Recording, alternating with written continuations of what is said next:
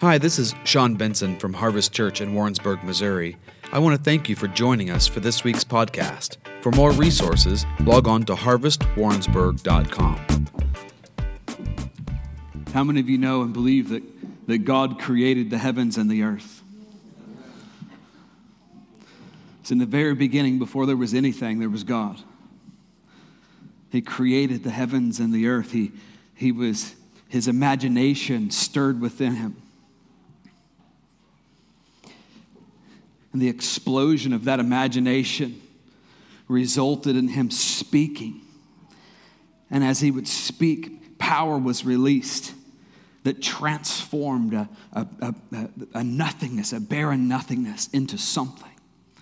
And everything that we experience today, everything we know, everything we could get our hands upon was created during that season as his imagination ran wild and love stirred on the inside of him. And he would speak what he was seeing, and things would begin to be created and brought forth. It says, male and female, he created us. How many of you know he gave us a job? We had work. Work's not from the devil. Some of you are like, listen, but you are saying that kind of stuff in this church. No, work was God's design. He gave us work, except work then didn't come with the pain and the turmoil, the trials, the sweat and the toil that can come with our work today. It was different, and considering the creation, we was primarily agricultural in nature, and that we were called to tend the garden, and yet the difference was that the earth was blessed by God. The soil was blessed by God. Having been newly created, he called it good. It was perfect. And in such, it would perfectly yield an unbelievable crop. You can just imagine, we've read the stories in the Old Testament of the land of Canaan, the land of promise, where the fruits, the vegetables were just bigger than life. You could just imagine in the beginning, before anything was corrupted, as God created it and breathed over it, as he puts his hands in the soil and he blesses it, he anoints it with his own presence, with his own creative flow. How unbelievable the produce would have been during that time. And there was no pestilence and there was no disease in the beginning, so there was nothing to destroy the fruit of the land. And so it was plentiful. The harvest was plentiful. There was nothing to wreak havoc on it. The land was blessed. The people were blessed. And just as there was no pestilence as it related to the vegetation, human beings live forever. How many of you know that? You were designed by God to live forever. I've heard scientists even today say they don't understand ultimately why our bodies break down. That the design of it is perfect. The design should be that we would live forever. And how many of you know there was a time when we were designed to live absolutely forever? There was no sickness. There was no disease. Those things hadn't been introduced onto the planet yet. And I would suggest to you that most of our problems surround those kinds of things today, don't they? Most of our pain and our misery. Well, it's either relational or it's sickness. And those things didn't exist back then. There wasn't that kind of pain and misery. There wasn't sickness and death. People weren't dying. The sickness had no hold on humanity. Relationships were perfect. God created us, designed us to come together, and marriage was a beautiful thing. It was a flawless work of art where nobody was bitter and the unforgiveness had no place. Your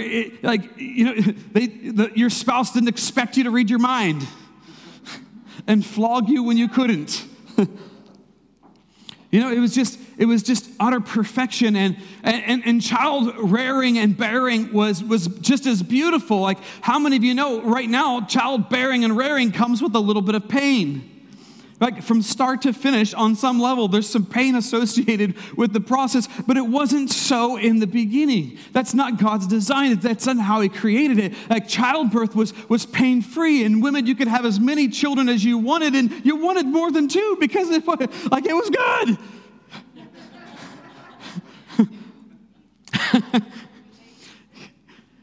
Best part, no talking back. You're like, sure, I'll have another one. They're little angels. They're great. None of them look like their dad at all. This is great. No, but it was perfect. And like childbirth, it didn't mess up the mother's body because everything in creation flowed perfectly according to its design. And as it relates to child mortality, well, there wasn't any. There wasn't sickness and death, and there wasn't all this stuff that plagues us today. And as a result of that, the pain that plagues us with it, like it was not there. You understand, in the beginning of creation, these things did not exist. They weren't there. It was not in God's heart. It was like he didn't speak like, and let there be pain and misery, and then call it good. You understand, like that's not how it started, right? Some of you are hearing this for the first time. No, everything that he initiated, everything that he thought up, it was good. It was full of joy. I mean, how many animal lovers are there in here? Because like even creation, I've got a spoiled bit of furry creation at home. So I love dogs as well. But like, how many of you have ever sat in the woods and you thought, so this is Johnson County, right? So everybody's sat in the woods. Like, how many has ever thought, oh, look, there's a deer over there. I wonder if I could pet him. Said everyone in Johnson County. Right? And if you're like me, I'm like, peace. Bless him with peace, Lord. I'm preaching the gospel to all of creation. Come to me. Not today. All right. Another day. We'll try it again. But in the beginning, God didn't create that kind of fear. Like he didn't put fear upon animals. So we were killing them. And so like everything was your pet. Every fur beast of all of creation, like there was nothing with big sharp teeth that you were like, oh my gosh, that thing might actually kill me if I try to pet it. Like that didn't exist, right? Everything was beautiful. Everything was perfect. We had responsibilities on the earth, and God trusted us with perfection. We walked face to face with God. Like how many of you would say yes and amen to that today? Like God's existence was never in question. Like there was never this fleeting thought that ever popped in where you were like, maybe all this is crazy. No, like that sentiment, that thought process, it didn't exist because honestly, it would be as silly as me saying, this is Charles right here. It would be as silly as me saying, well, Charles doesn't exist. Everybody's like, no, he really does. He's right. I'm like that's pretty silly when he's standing right in front of me. How many of you know we had a face-to-face relationship with God in the beginning?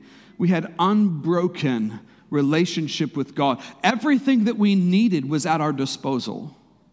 Listen, because we had unbroken relationship with God, unbroken communion with God, that means we had access, that we got to, if you will, bathe in the fullness of love, the full expression of kindness.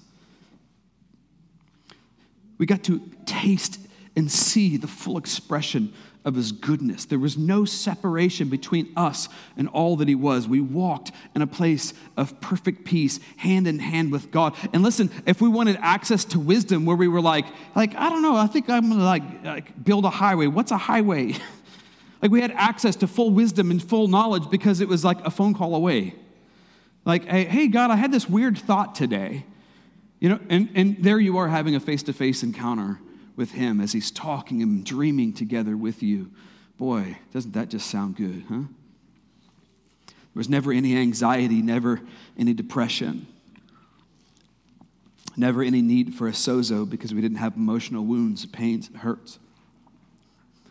We had access to absolutely everything that we needed in this perfect place. Now here's the thing. There was essentially, the earth was a utopia. Am I painting the picture enough? At least the place where human beings lived was absolutely beautiful. Home and gardens, on the cover of a magazine. Just absolute beauty, absolute perfection. Just in absolutely every way. There was one condition, one simple condition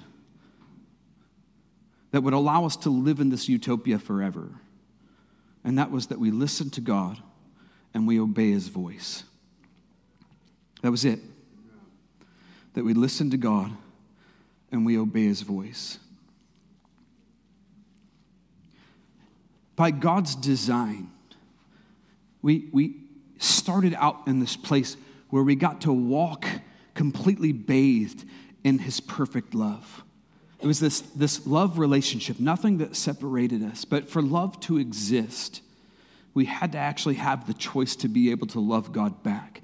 And that's precisely what God was looking for. How many of you know, like if I told you to do something and you don't have a choice, Like if I told you, hey, you're gonna love me. You love me right now, Like that's not really love. It's just obedience, if I even get that out of Bud. That's Bud, by the way. Like for true love to exist, there has to be a choice. And so with that, God creates what we call free will. Right? Like, and since we're picking on Bud, I could go up and punch Bud right now. I'm thinking about it right now. And I've got some friends who will help me.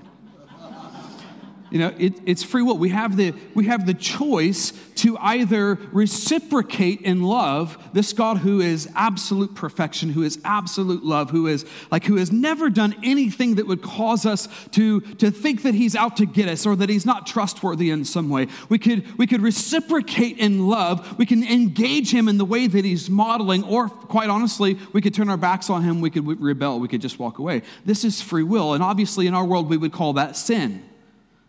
To turn our back and walk away from God, today we would call that sin. We have the ability to choose what we're going to do, whether we're going to stay with him, whether we're going to make him our life's ambition and our focus, or whether we're going to turn our back and rebel and step into sin. Now, with the creation of free will, God inserts this tree in the garden. And I know many of you have heard this story, but bear with me. He inserts this tree in the garden, the tree that represented the knowledge of good and evil, but really, quite frankly, more than that, what it represented was our choice. What it represented was our choice to obey him, because this was the one thing that God prohibited of human beings. He said, of all of the trees in the garden, of everything, I've put everything here. Every green thing is for you. It's for your benefit. Everything is good. But this one tree that I've planted there, do not eat from it. Here's the problem, though. It was amazing.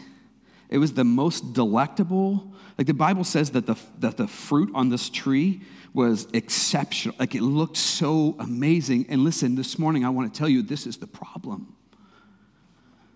This tree, this knowledge of good and evil, this tree that represents our choice, and if that choice is taken, the tree that represents our sin. How many of you know that sometimes sin it really is enticing? Like sometimes sin looks really, really good. Like the fruit on this tree, we can look at it from the outside and go, that looks really tasty. Like it really looks like that actually will bring me life if I partake of that. Like I'm gonna enjoy this very much. I can tell right now just by looking at the tree, this is gonna be a good thing for me. How many of you know that sometimes sin in the same way misrepresents itself as something choice, as something delectable, and it has an allure to it that draws us in, and we look at it and we kind of, in this moment, we kind of go, like, no, if I partake of that, it's gonna be good, and like, who's gonna know anyway? And it draws me in beyond the parameters that God has set. The problem, though, is that the Bible is super clear that sin actually separates us from God. That sin leads to death. And though in the moment it might be gratifying, like in the moment I go, yeah, it tastes really good. In the moment I say, yeah, it feels really good. And in the moment I say, I have friends.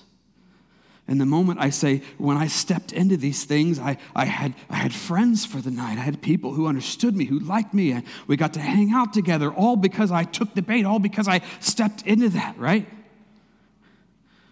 I was accepted. I felt loved for the moment. The problem is, though there's temporary pleasure in sin, the end result of it is devastation. The end result of it is pain. The end result of it is ultimately death and destruction to you. And honestly, here's the thing, and to the loved ones that are around you. Because sin is like taking a pebble and throwing it in the middle of the pond. The ripple effects are endless. It's a trap. It looks good on the outside, but at the end of the day, it has aimed to steal, kill, and to destroy you. And it has these fleeting pleasures, and this is also part of the point. Because the pleasures are fleeting, it draws you to come back and back again to take another piece of fruit off of that tree. And you have to keep coming back and keep coming back and keep coming back and keep sitting some more because it's fleeting. You have to keep coming back because it makes you feel good. And when I stop and I go over here, all of a sudden I don't feel good anymore. And I can add to that. Now I actually feel a little bit guilty and I don't feel good about who I am because I've been eating from that tree. But you know what? When I'm eating from the tree, I feel a little bit better. And so it draws me to come back again and to take it again. And I feel good in that moment. But then I go home. I don't feel so good anymore. And my life, my world just begins to swirl out of control. Relationships break down.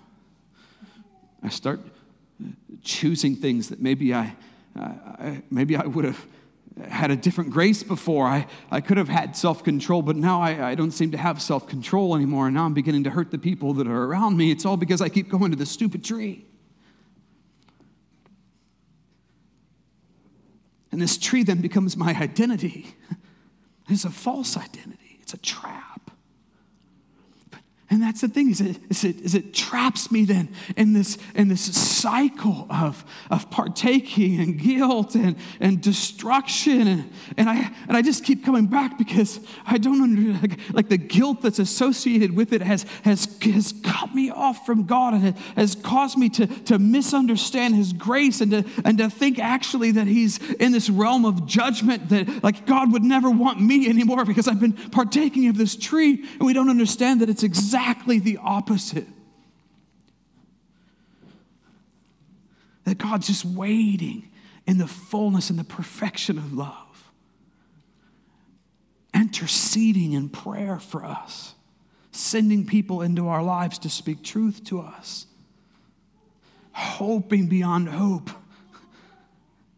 that we'll choose to eat from a different tree. I mean, you guys know the story, Adam and Eve, the first man, the first woman, they took the bait. And the enemy did then what he's trying to do to you this morning. You know, he comes in with a little bit of, like a little teeny layer of truth, a little bit of, see, because here's the thing, like the tree, if the fruit didn't look good, it wouldn't be a temptation, would it? Think about that. If the fruit didn't look good, it wouldn't be a temptation. Like if you knew what it was, like if you saw a tree full of rotten, disgusting, filthy fruit that's like dripping off of it and gross spooge, I don't think probably you would eat from it. Right? But instead it looks delectable. It's like this is part of the trickery of the enemy who's enticing you in and who wants you to believe that God is actually not for you. He wants you to believe. He wants you to believe that actually the restrictions that God put in place, that they're meant to control you because he's a controlling God. You know, he wants you to believe that the only way you're going to be able to fit in is if you go to the tree where everybody else is going and you eat the same fruit that they're all eating. He wants you to believe that the only way that you're going to be accepted and fit in, the only way that people will receive you, the only way you're going to get family around you is to go and hang out around that tree and say the same things they're saying, do the same things they're doing. But it is a trap. It's just the enemy full of lies all over again. His deception making it look better than it actually is in reality and luring you in to steal, kill, and destroy you.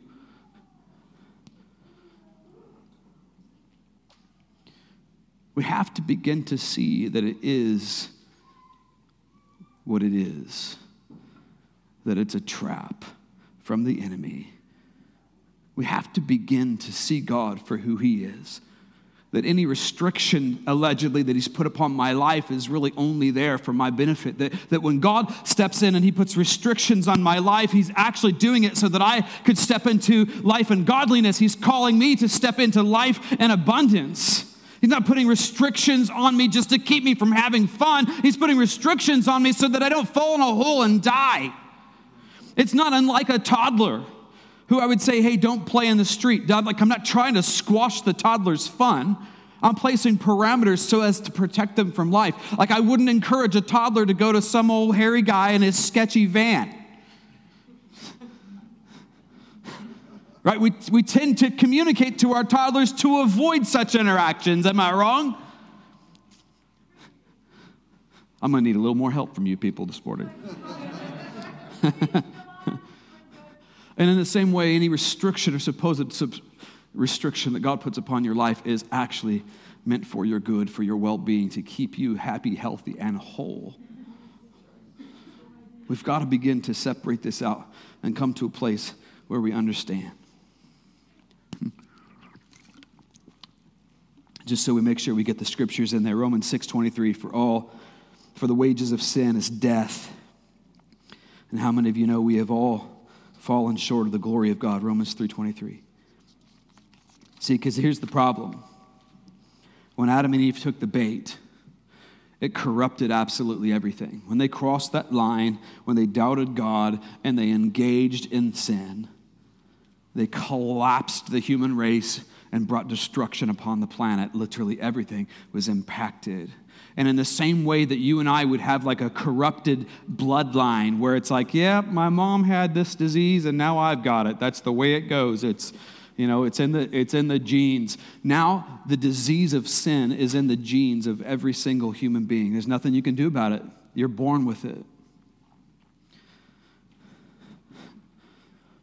This morning I have a bit of an illustration for you. Now, I hope that you'll understand, that you can see. Sometimes it's just better to have a visual.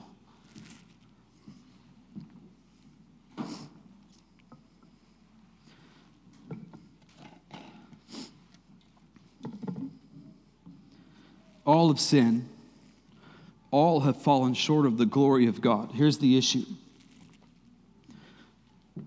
Because we're born into sin, because Adam and Eve stepped into that, because they took the bait and crashed the human race, that sin actually separates us from God. It separates us completely. God is holy, and obviously a sinful person is right the opposite of such. And that you actually, the sin in our lives actually repels God, and it brings a separation. The issue, of course, is this, and this is the real point of the matter. If we were to die in that state, we would die separated in our sinful state for eternity. So here's the deal. This is oil. I think you can probably ascertain that, even though it looks very small. Oil represents God. We were once in unity with God. Because of the crash of the human race, sin brought separation. This is vinegar.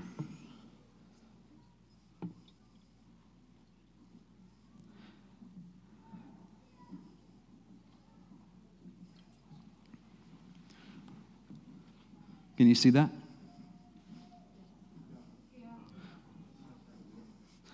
I could put food coloring in it. That'd be helpful. See, here's the thing. There's absolutely nothing that I can do to make those two elements come back together. There's nothing on their own that these things can do. Like the vinegar that represents us cannot in its own strength merge back with the oil. I could take this, I could shake it up. I'm not going to today. But I could shake it up, and in short order, they would repel each other. They would bring separation all over again. It's a perfect illustration of this reality that we are literally hopelessly lost. There's absolutely nothing that we can do. Like, we actually repel God. God cannot be with us. We can't be one with Him again. We're absolutely and completely hopeless and lost in our sin, separated from God like this. And there's literally, I could shake it. I could do anything. I don't know, I could get really crazy. We could do some dancing, whatever. Like, it's not going to come back together. Listen, for you, there are no amount of good works that you can do. There is nothing in your own strength that will ever cause you to merge back together in unity with God again. Just as these two elements repel one another, the sin in your life repels God from you. You're separated from Him. Just as these elements, they represent that with absolute perfection. There's nothing that you can do in your own strength to bring them back together again.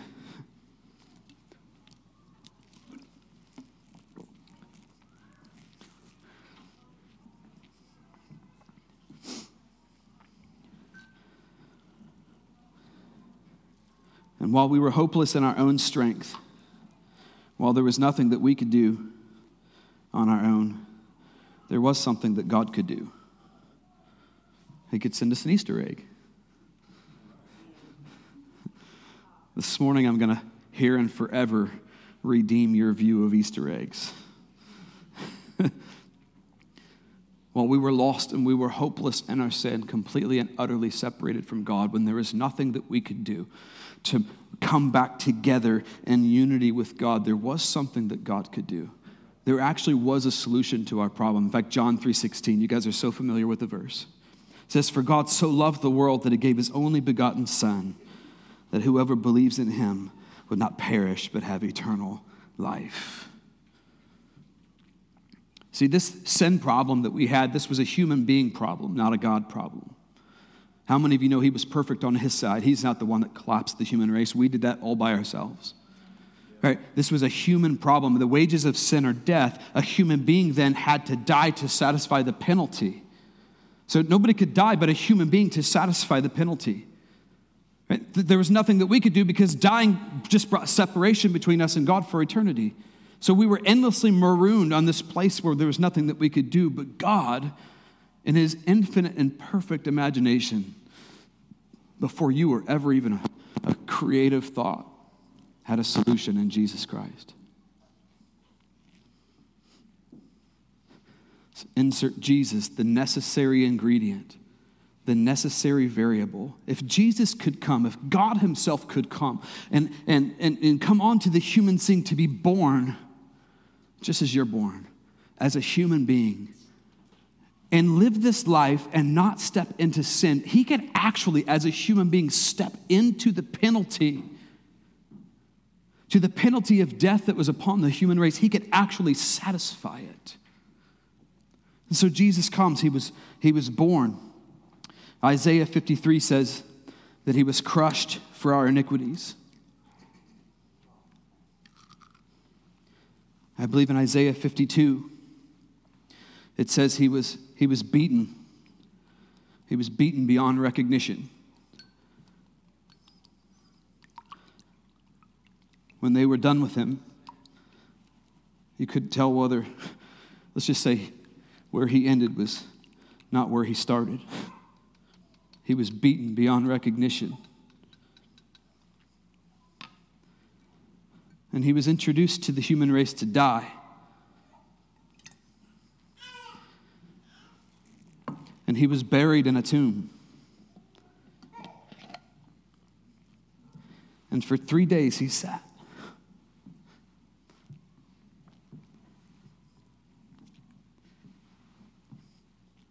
You can see as I've introduced that there are now 3 parts. Here's the problem. It's great that we have a solution to the problem. It's great that God has added another ingredient, but in and of itself, if the vinegar doesn't do anything about it, then they remain completely separated for eternity. The vinegar, even scientifically, has to receive the oil into itself. Right? And if it doesn't, it'll just remain 3 different elements stuck in that jar forever. Pastor Misty, if you were here with us a couple of weeks ago, she talked about how we don't just believe in Jesus. In the book of James, it tells us that even demons believe in Jesus and they've actually beheld him in glory. Right? They believe in God. They believe in Jesus. They believe he is the Son of God who came away to take away the sins of the world. You know, the Lamb who was slain before the creation. The one who would take our sin upon himself. They believe all of those things just as you and I do, but how many of you know they're still going to be roasting in hell eventually? Their belief alone doesn't do anything for them. The vinegar has to actually receive the oil into itself. We, as Pastor Misty expressed, have to actually believe upon Jesus. We have to actually give our lives away to him. See, it's more than just believing. Believing in God simply has the elements that are necessary for success. But we actually have to receive him into ourselves.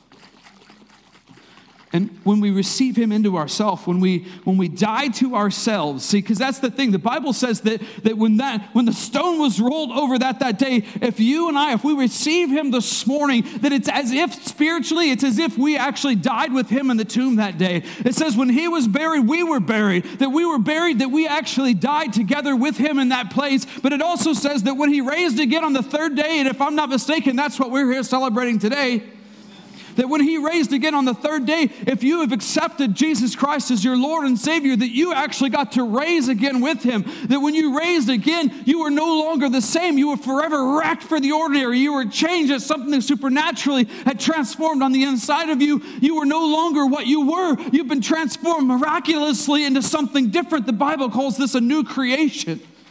See, when you merge these three elements, and when the vinegar, which represents you, actually intentionally reaches out and absorbs the oil, which represents God, and we receive the sun represented by the egg, we get a strange phenomena called emulsion.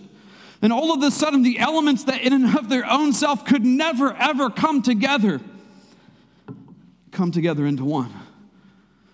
Now, in the culinary world, we call this mayonnaise.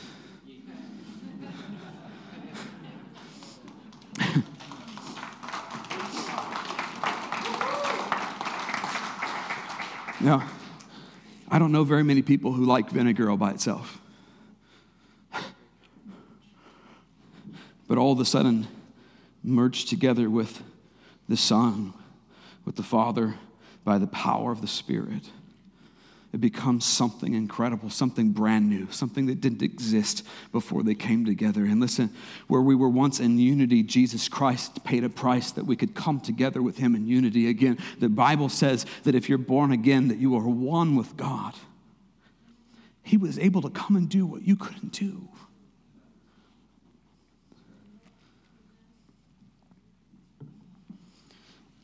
It's mayonnaise if you do it right. How many of you also know there's a perfect sequence in the culinary world, which didn't work out for my illustration, so. But it does taste like mayonnaise.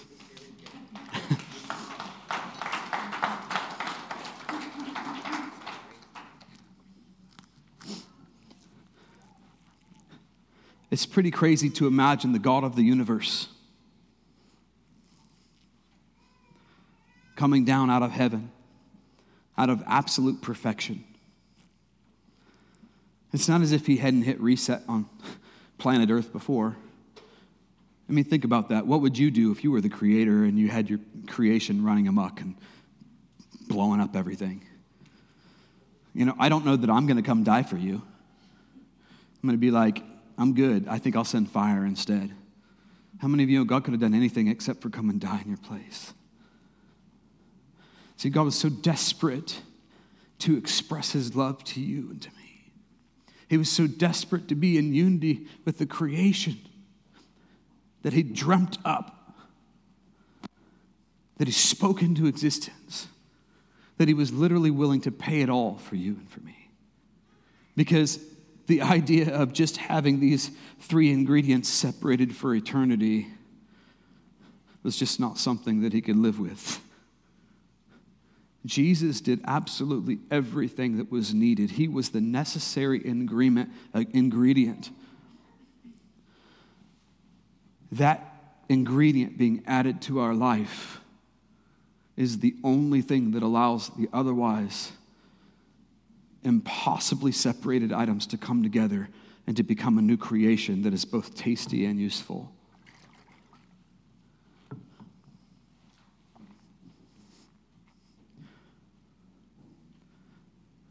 Here's the thing.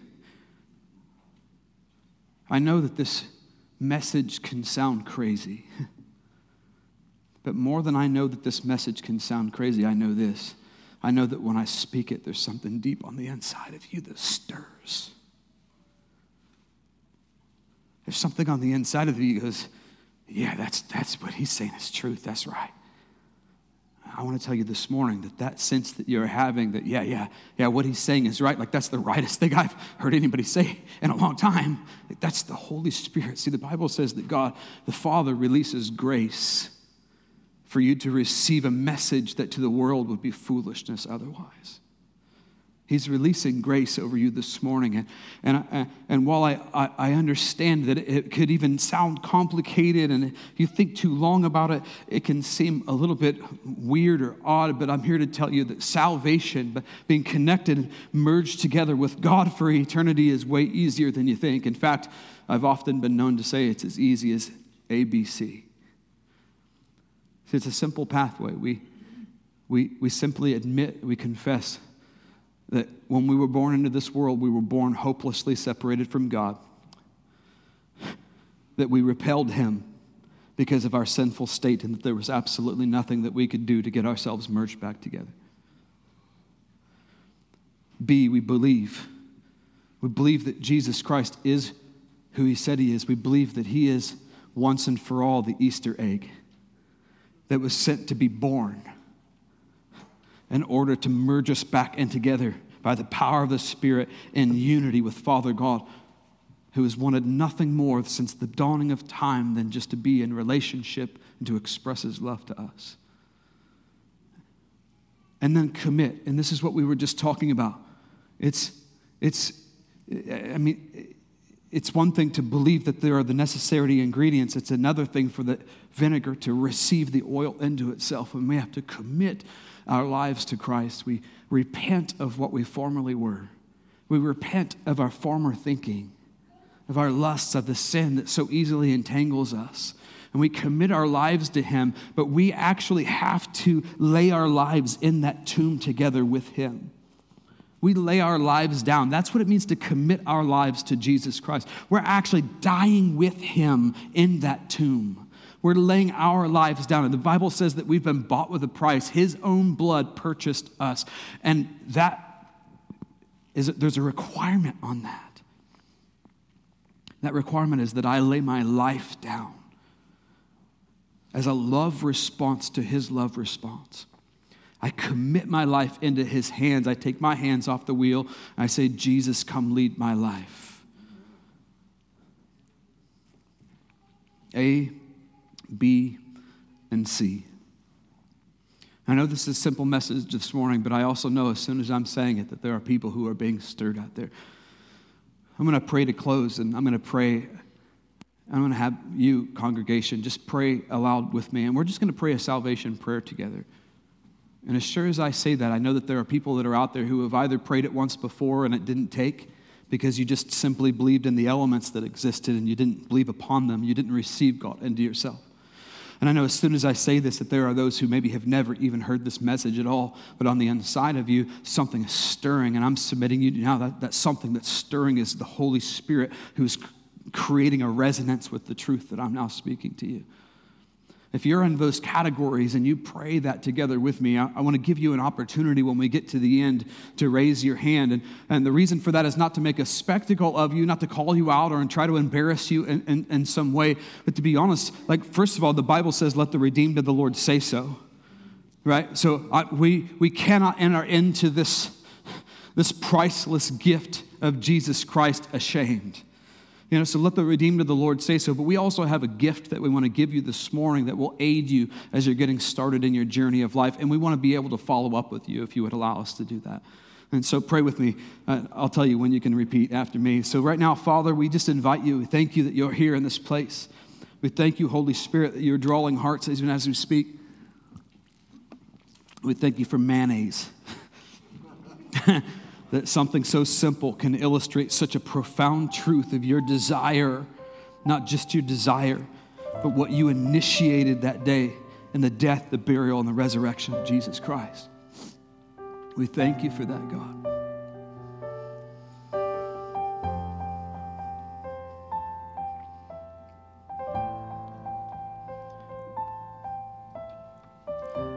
Now you can pray after me.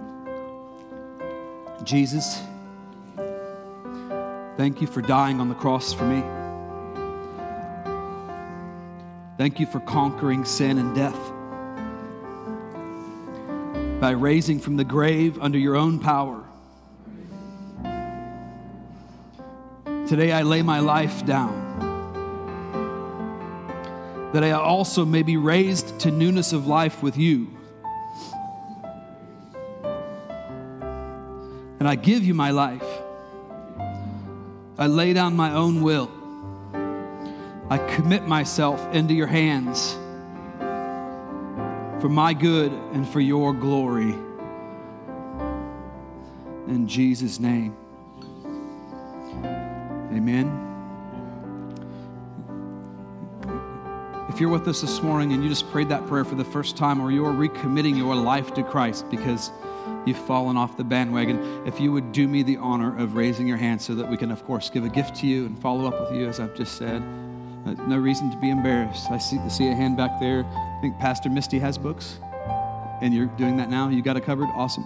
So maybe just keep your hands up until somebody has a book in your hand. Anybody else like to respond this morning? Truth is, we have no idea what tomorrow will bring. We have an opportunity this morning to change the entire trajectory of your life. Would there be any more who would like to respond to that prayer?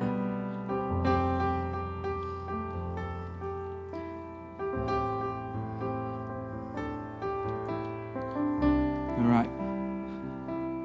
Now, I'm not going to put shame on you. I know that there are others that are out there, and we see your hands. Thank you. They'll get those books to you and talk to you. I'm not going to put shame on anybody. If you were too shy to come up because you're like, I'm not raising my hand in front of all those people. This is crazy. The guy think he is. This is crazy. But I do want that Jesus thing. Prayer ministry team, if you guys would make your way up, these guys will be here and available today, this afternoon, to minister to you. If you have questions about what we talked about this afternoon, these guys are more than equipped to be able to answer those questions. But if you would like to give your heart to Jesus Christ, if you're wrestling with that in any way this morning, I want to encourage you to come and just chat with these guys, to pray with them, to hear their heart, and to give your life in the private up here with these guys, if you could do that. Father, I bless these people. We thank you, Jesus, for coming and for dying, for giving us this moment in our American history where we can come together just to remember what you've done for us. We bless these families as they go and have barbecue and more food than they should probably intake. Forgive them in advance. We ask that you'd bless everybody as they go. Jesus, that you would continue to stir this message in their hearts. And we ask those of us who have already committed our lives to you, that you would give us opportunities, what we would call divine appointments today. As we're mixing with loved ones and family and neighbors and friends, would you give us opportunities to talk about this gospel message to those who you have put us in our sphere of influence? We're asking for those opportunities. Father, by your strength, we will be bold today to share this good news in Jesus' name. Bless you. Have a great week and a happy Easter. Thank you for listening to this week's podcast. If you would like to contact us or would like more information about our church or additional podcasts or resources, please visit us online at harvestwarrensburg.com. We hope to see you soon.